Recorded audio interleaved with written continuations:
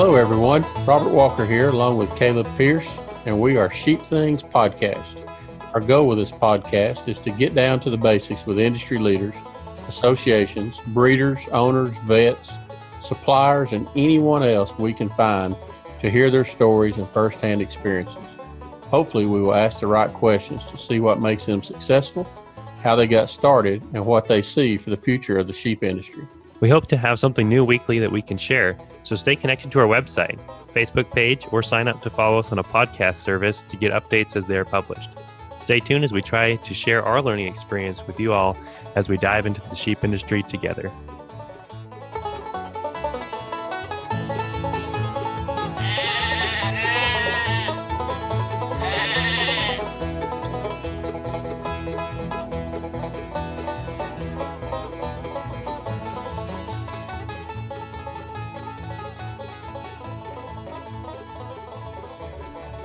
Good evening, everyone. This is Season 1, Episode 18, our final episode with Dan Turner of Shippensburg, PA. In this episode, we're just talking tips and tricks, maybe some ideas on regional groups within the association, and a few other things that come to mind as we end our conversation with Dan. So I hope you guys enjoy.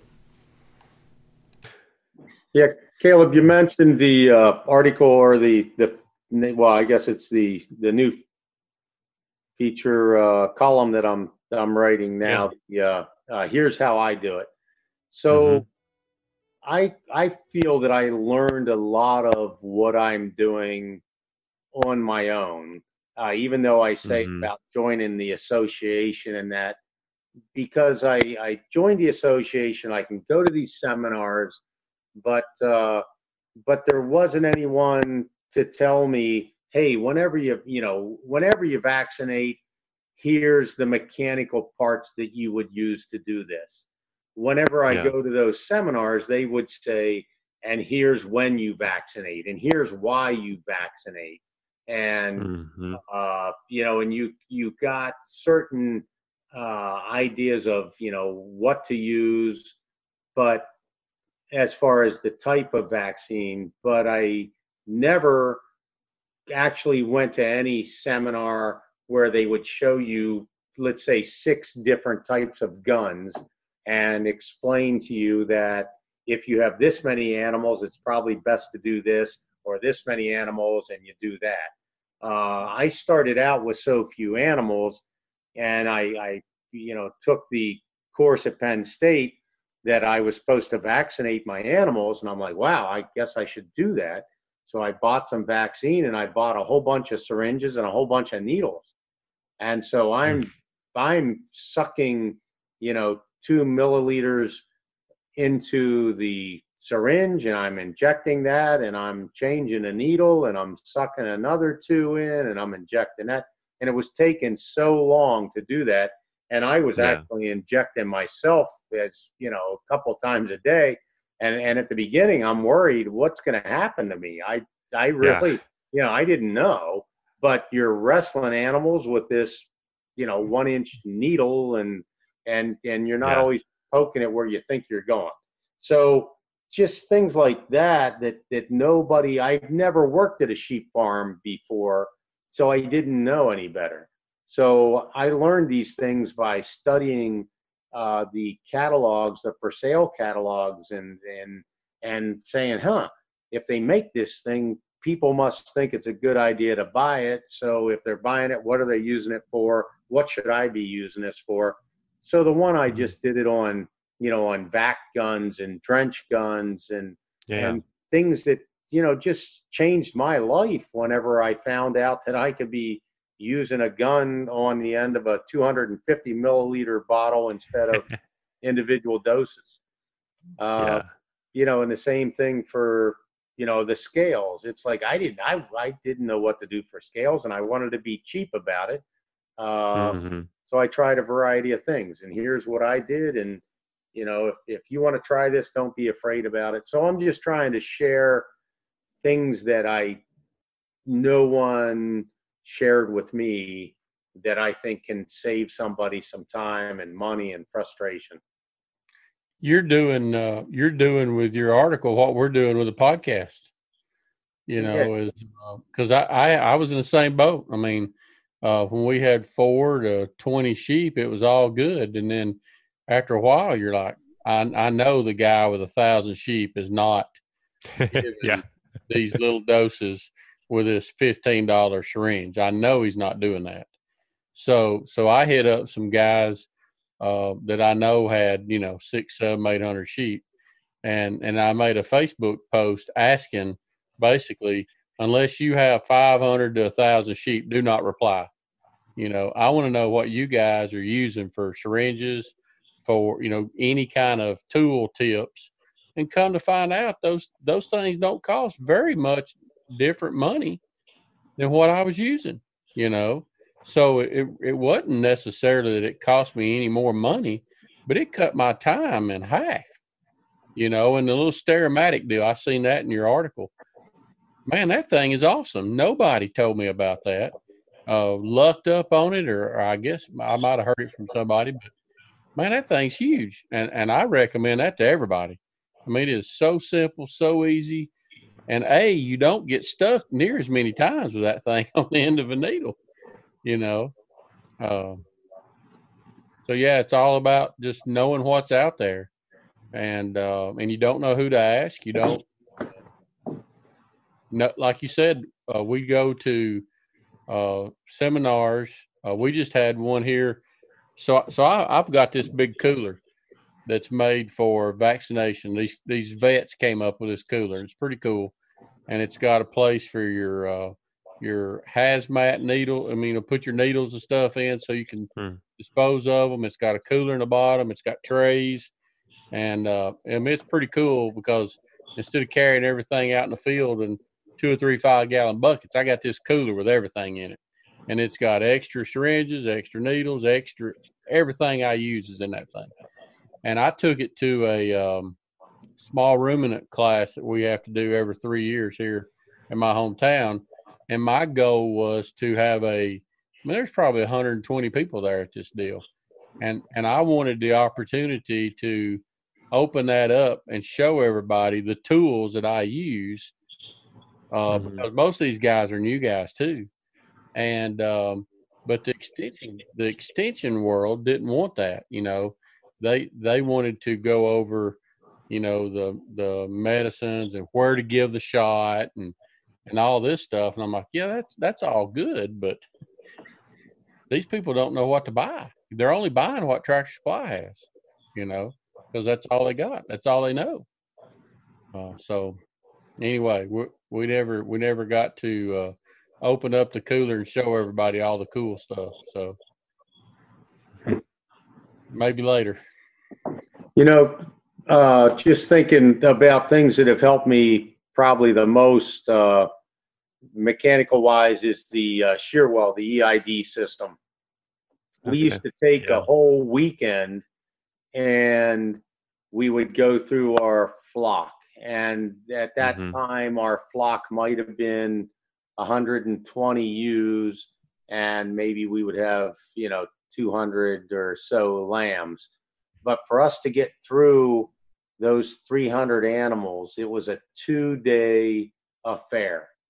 And the problem was that if we had them all together, now we had a pen of 300, so we can only get through about 150 a day, and that meant that we might end up, if we had to keep them, that the group we could get through went into this field, and the group we didn't get done yet stays in this field, we were separating moms and lambs. So we knew that it was wrong to do that until we're ready to wean. So we had to have a way that we could process everybody in one day. Yeah. That's where we were at a expo. I had been thinking about it for, a year or so. And Lynn Farmeyer did an impromptu shear well demonstration one evening that really wasn't even on the agenda. And sometimes they're the best. So it's like, we got to ask him some questions. We got to see how the scale could Bluetooth to the handheld unit. We saw how the Yeah. handheld unit could read the ear tag, and it's amazing that it could take us before at least a minute sometimes to read an ear tag on an animal that went into the crate, because it would put its head down in the corner and the tag would be dirty, and you're trying to spit on the tag and wipe the tag and reaching down in trying to get the animal's head up, and between two of you, you're kind of waiting to see who can focus on the number the quickest to yell out what the number is, and then you're going through a couple of Excel spreadsheets to find that number on the paper. And then you're reading the scale, yelling out the weight, they're writing it down. And if there's anything that needs to be done to that animal, they're looking at the notes and telling you about it. And then finally, you're doing your procedure and moving them on. Well, with the EID, we cut it down. If we're not doing procedures, we're just weighing animals and moving them on, or looking for a couple animals that need procedures. We're going through 3 animals a minute on the scale, weighing them, off the scale, next one's on the scale, and it could even be speeded up more than that. But that's just what the system that we have right now. We're moving our animals that used to take, we're doing more animals, and we can do the whole flock in 4 hours. Right. Yeah. Yeah, it used to take me and Kim, a half a day to do 25. Yeah. You get to wrestling 150 and 60-pound ewes, and then they're lambs, and it's hot outside, and oh my gosh, it just wear you out. I think the expo was in Indiana, because we had planned on. I was going to bring some stuff. Lynn was going. I brought my reader too, and we were thinking we could just show people. And Lynn brought he actually brought his scales, or his platform, or his load cells anyway. And but I don't remember if we got them hooked up though.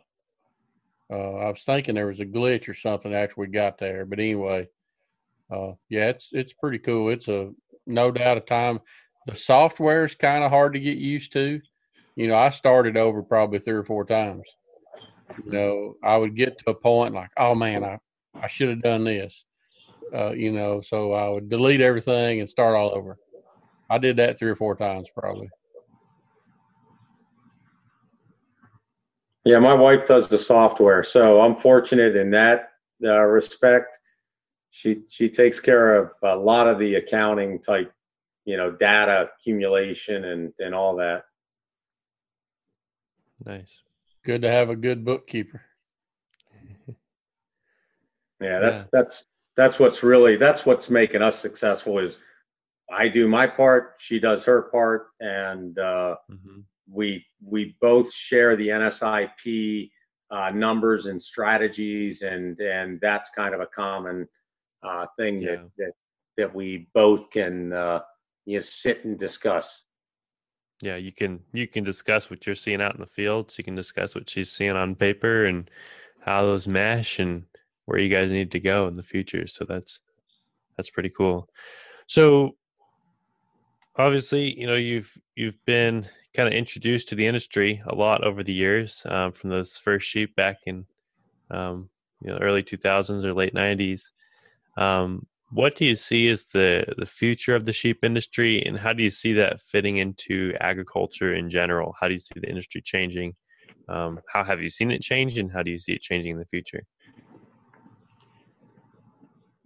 Well, from being in the Northeast is all my perspective is really, and the farms over around here are generally smaller, but I see the small flock is something that is becoming more popular, I believe, and people are looking to be able to raise some of their own food, and I know lamb consumption's been going down, but around here I'm hearing more people that are talking about it and are trying it.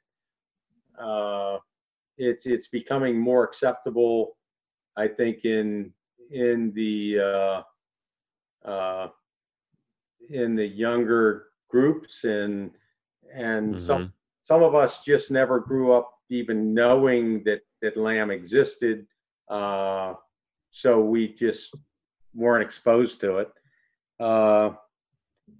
I think that knowing where your meat comes from is a big deal, and people are wanting to make sure they have meat. I think that the Katahdins, whenever you don't need to shear them or dock them, is kind of a more natural animal that you're not having to put a lot of effort into. Yeah. And you don't have to put a lot of chemicals into them if you get the good parasite resistance. And there's another part of that I think has a good amount of promise. Is that there's more ethnic consumers now that are really leading some of the growth in the lamb consumption. And so with them utilizing lamb at different times throughout the year, there's more lamb being produced, at least in this area, and it's making it a more profitable livestock to have, and therefore you're getting more lamb being grown in these areas, and that in itself is going to push out more lamb to the general public. Yeah. When you look at, the amount of lamb that we import into the United States here is just so incredibly high. I heard a statistic last year, and it was probably just kind of an average, but it was that we don't supply enough lamb in the United States to supply Costco. We import a lot of lamb, and I think there's really potential for more production, especially like you said, in the small flocks. People just getting started that want to raise a lamb or two each year for themselves to eat. Maybe they want to raise 5 or 10 lambs for them to eat, and raise some more to sell to their friends and family. And I think that as we see that increase in growth, the industry is going to obviously change into some unique aspects where we'll have a lot of new people that need help getting going. But at the same time, you have a lot of people that maybe it's a little bit of a different market. They're not purely profit driven, and so I think there's an important element of we have to make sure that we keep as seed stock producers that we still remain picky and we select hard, because those sheep will eventually end back up into the commercial realm. And if we're just selling pet sheep, they may work for somebody that's got 5 or 10, but having the numbers to back it up, kind of like you were talking way earlier about having those numbers and having that data to really select for where you want to go, I think is really key to making sure that we keep our industry a viable industry for the long-term potential. So I have a question that we've not asked any other guests, but along this same line is so as a current board member of the association, what could what could we do to help producers more than what we're doing? What else do producers need from an association? Is that a good question? Like we advertise, we're advertising more and more venues, magazines and stuff, and online to help educate and to help draw a bigger crowd. But what's the next step? What else can we do to help further the breed? You guys got any thoughts on that? I think that I think there's people that are interested in sheep, but they don't know that a hair sheep exists. I didn't know one existed either. I I've been told whenever I first said I wanted to get sheep, it's like, oh, you don't want to do that. Why is that? Well, because just the whole lambing process is a mess. And then you've got to shear them. And, it's a very labor intensive ordeal. So I've talked to my two cohorts here in Pennsylvania that I associate with, with the NSIP and KHSI. We don't have like any regional meetings, like we did K-Day last year, and we drew 40 people from several different states, to have a little field day here at our house. So we don't have a lot of networking in a local way. We don't have a Pennsylvania sheep group like you have the Tennessee and some of the other ones. So I think, one thing is that we need to encourage more smaller regional groups to get formed. And then I think those smaller regional groups should be in charge of putting out the information about sheep can be raised without needing sheared, without needing tails docked, and they can be parasite resistant and excellent meat sheep.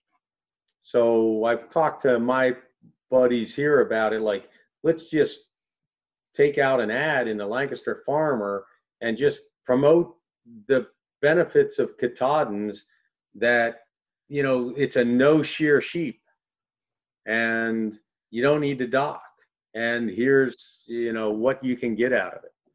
Because there's a couple of breeders that go in together and have an ad, and I done forgot what magazine it is, but there's some guys in Louisiana, Texas, Mississippi, and that region that run an ad in one of the magazines. Maybe it's I don't know. I'm lost my train of thought on what magazine it is, but that's a good idea regionally, to do a regionalized deal, as far as if there's a regional magazine like the Lancaster magazine.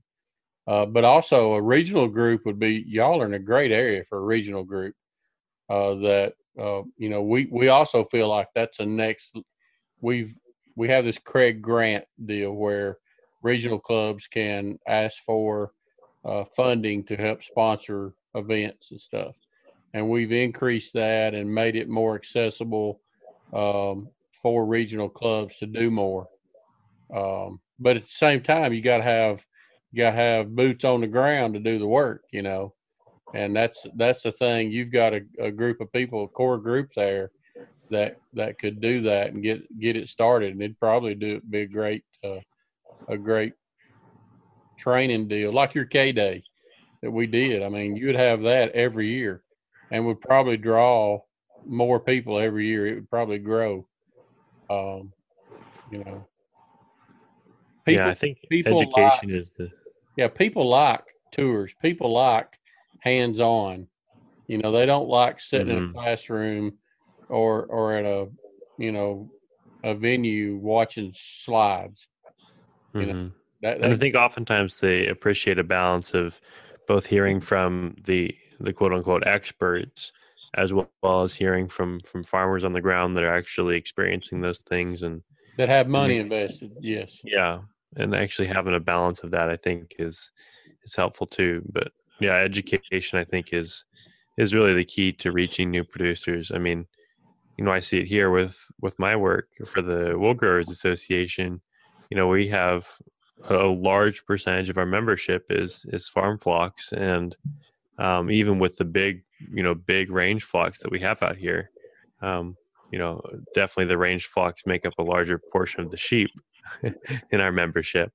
But as far as actual members go, and I think providing producer education is really key to both get people to start and be willing to start raising sheep, as well as to be willing to continue and to give them what they need to continue raising sheep. So when they have those tense moments out sorting sheep and you want to just be done with it, you go, no, I enjoy this, and it works, and you have the education there to back that up. So Yeah, I think education is one of the, and that's where I really, again, appreciate, Dan, what you're doing with your column about your Here's How I Do It column, because I think that is really neat for new producers, to be able to go and see, what somebody else is doing, and you're kind of unique to do that because, in a fairly short amount of time, you've really grown your flock quite a bit. And so, it wasn't that long ago that you were closer in size to what they were. And so they can relate to you, but also you can relate to the big guys too.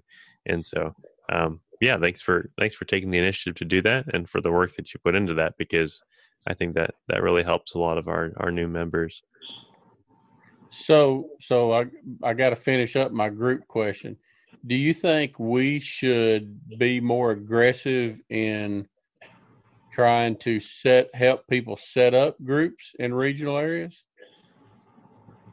Because we just kind of sit back and go, all right, Dan, you and Matt and Lee, y'all get together and form a group, versus, us showing you how to form a group, helping you with your bylaws, helping you get organized. Should we be more aggressive and pushing you guys to do that versus waiting on you? Yeah, and I would think so. Not saying you guys in general, but any, like if there's an area, like Illinois, there's a lot of sheep in Illinois, Ohio. Should we be searching for producers in that area to develop a regional club? Yeah, I think it's a lot of people that just don't volunteer. If you ask them to help, they will. Right. So right. They're not maybe forming their regional group, but nobody's asked them to.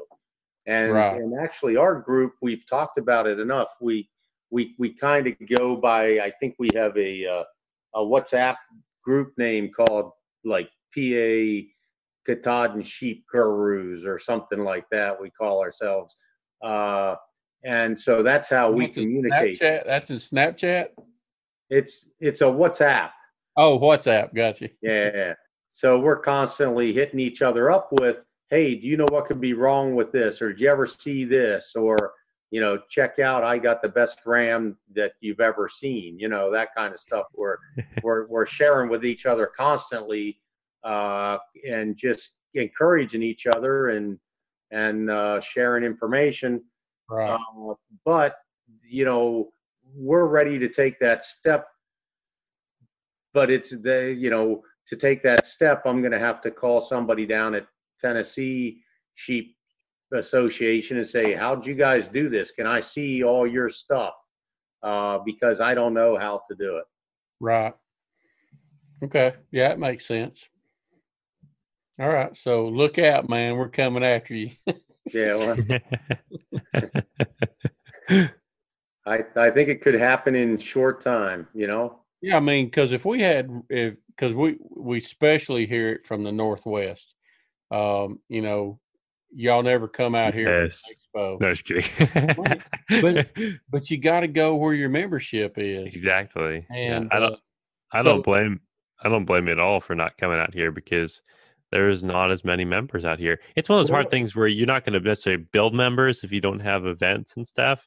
But at the same time, you can't put the rest of the membership through a poor sales or whatever. We're having to drive clear across the country. So, I mean, I've heard, talks about doing like a second sort of like mini expo, like that kind of thing makes more sense than hosting the expo in Idaho. That's back to the regional deal. If there's a group that got together in Oregon, Washington, Idaho, whatever, and put on a big enough event, I mean, that's back to the regional, in the real world, or not real world, in a perfect world, then all the regional clubs would take care of their area. Yeah. And have. Yeah. And out here, I think we're starting to see, so, Pacific Coast is kind of sort of getting up and going again. And there'll be California, Washington, or maybe not California, Washington, Oregon.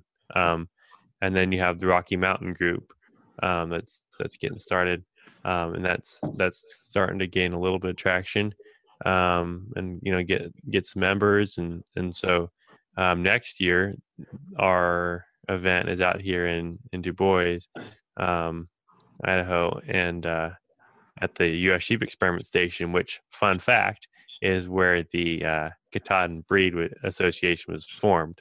And so, anyways, coming back to its roots out here, and gonna have both associations, and it's kind of a neat spot. Now, again, I'm a little biased because it's like 4 hours from my house, but and it's Idaho, and so I mean, how much better can you get? But pay for your water, man. Yeah, exactly.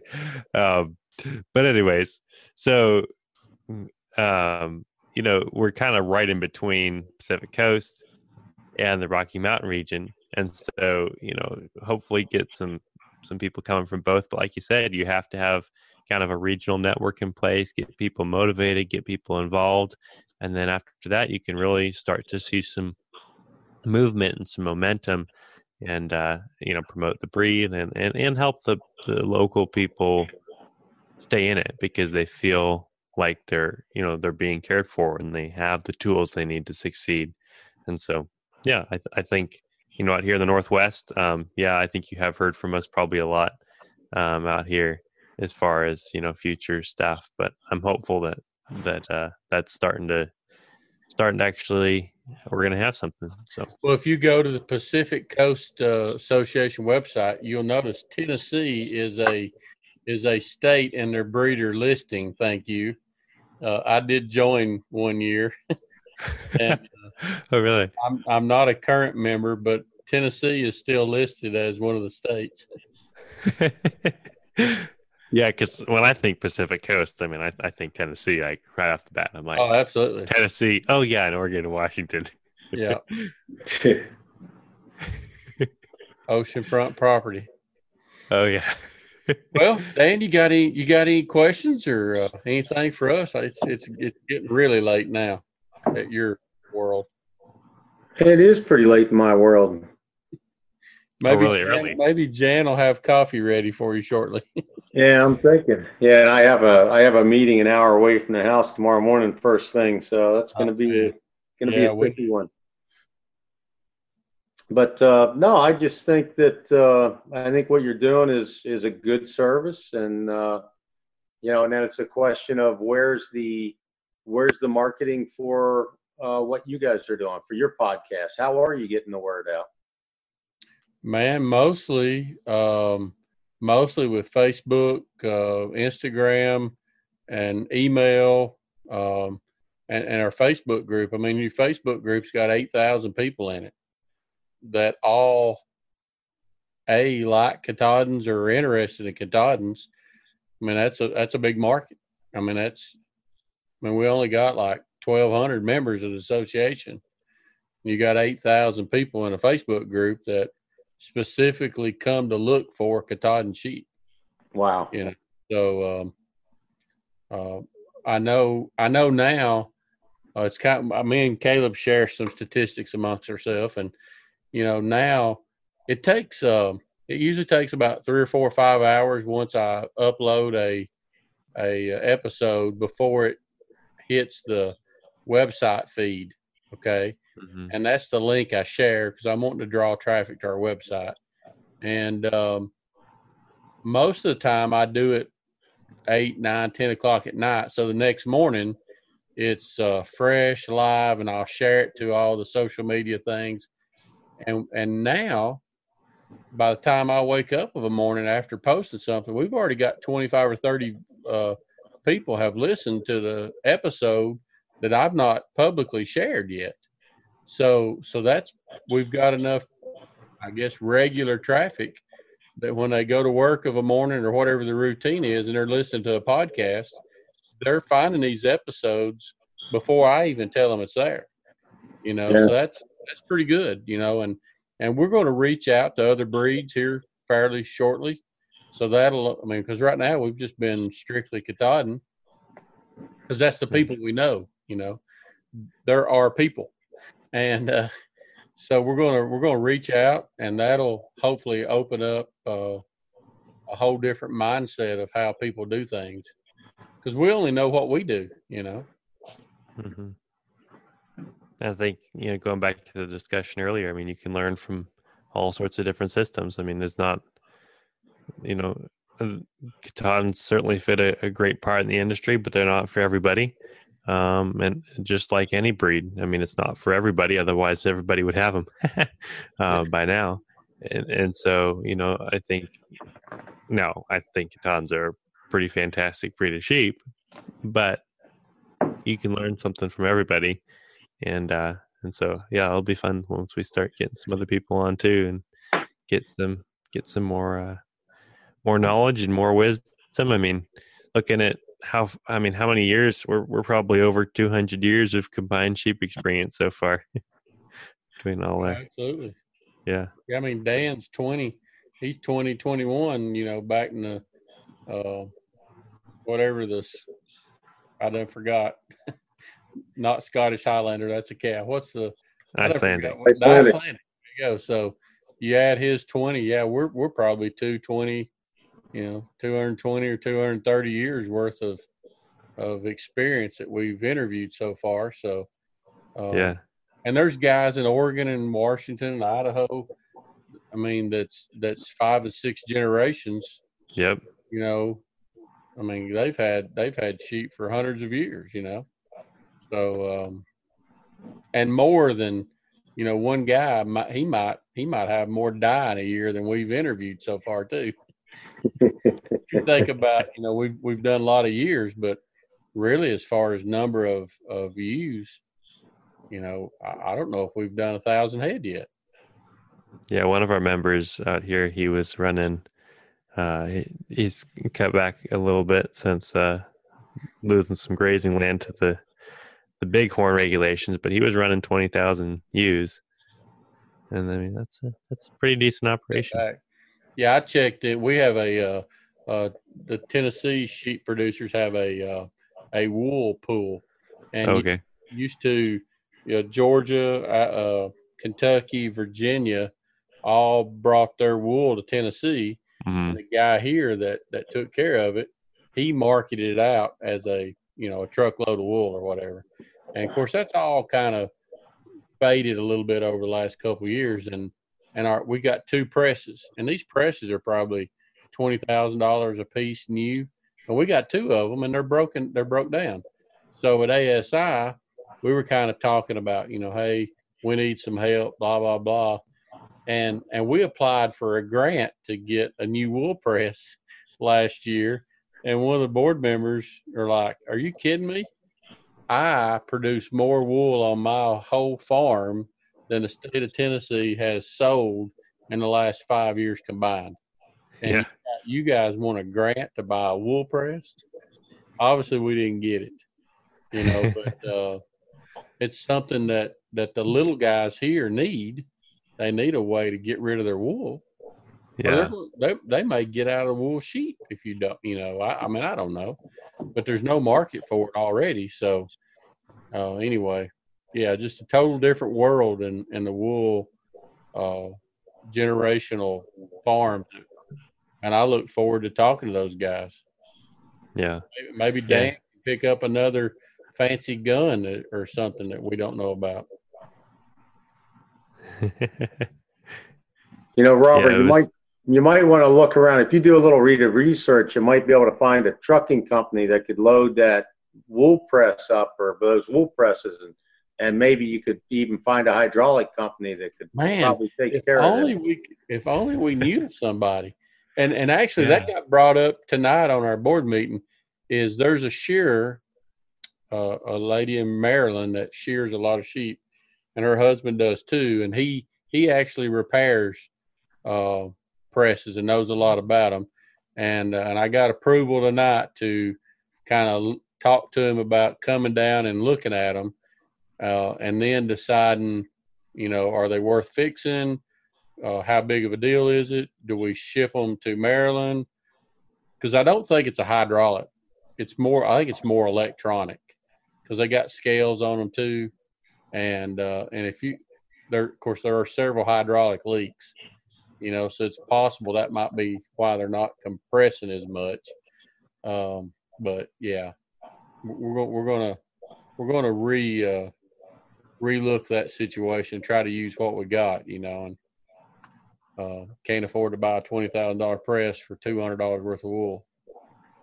Yeah. But yeah, if we get up there and need some hydraulic work done, if we get them to Maryland, look out, they're coming your way. Okay. Be glad to help. Glad you were able to get on with us, Dan. We appreciate your time, and don't want to keep definitely. We keep you up later than we already planned. So, see, it's hard to do this in 30 minutes. I mean, you just can't talk about nothing in 30 minutes. No, I think we got her done though in 210 minutes, the way it looks to me. Yeah, we've got a lot of editing to do. Man. Yeah. All right. Well, awesome. Well, thank you so much. Being with us. Thanks, guys. It was a pleasure. Talk to you later. Take care. Bye. Bye. See you, Caleb. See you. Bye. Well, another fun podcast. That was great to hear from Dan, and Dan always has some really neat insights. Great sense of humor and some great wisdom from all his experience. It's so neat seeing somebody that has really grown their flock quite a bit and taken it from just a small flock just for a couple dogs to herd to an actual pretty sizable production flock for the Northeast. And so great to have him on. One of the things that I took away was just, the importance of really figuring out where you want to go with your sheep and starting with sheep that will help you get there. And Dan had a pretty solid focus on that early on. When he started buying his Catons after he had a few, just thinking about, and as he sorted through the Dorpers and the Icelandics, just he had a vision in mind for where he wanted his sheep to be, where he wanted to go, and he stuck to that, and it's paying off. And I think that's a lesson we can all take away, just to really think about where we want our flocks to be, how we want to produce, and stick into what we need to get there. That is a tough gig, though, because think about it. The last 3 or 4 guests we've had have all bought just whatever they could find cheap and evolved. And usually, and I can speak for myself too, usually we don't research something until we're into it. Mm-hmm. So hopefully we can reach people that have not invested too much yet and can make some changes on a smaller scale. But like Dan did, he found out right away if he's going to do it, you got to have better. And so he was able to make a change fairly quick before he got to several hundred and decided, this ain't what I need to be doing, So yeah, and I think it's one of the things too is, like we talked about on the podcast, the sheep can be adapted to so many different systems that you may go out and research, and those sheep may not end up being specifically what you need in your system. They may not be tailored for your system. And so you have to kind of adjust a little bit, fine tune as you go. You're always looking for better genetics, even when you start with good genetics. But at the same time, I think his advice to new producers is great, and hopefully people can take advantage of that. As we talked about, probably 200 some years of experience already, and that hopefully people can take advantage of that, so they don't have, they don't waste 50 years trying to learn what people have learned in those 200 years. Absolutely. So yeah, the expensive learning, and hopefully we get our video thing fixed so we can show examples. The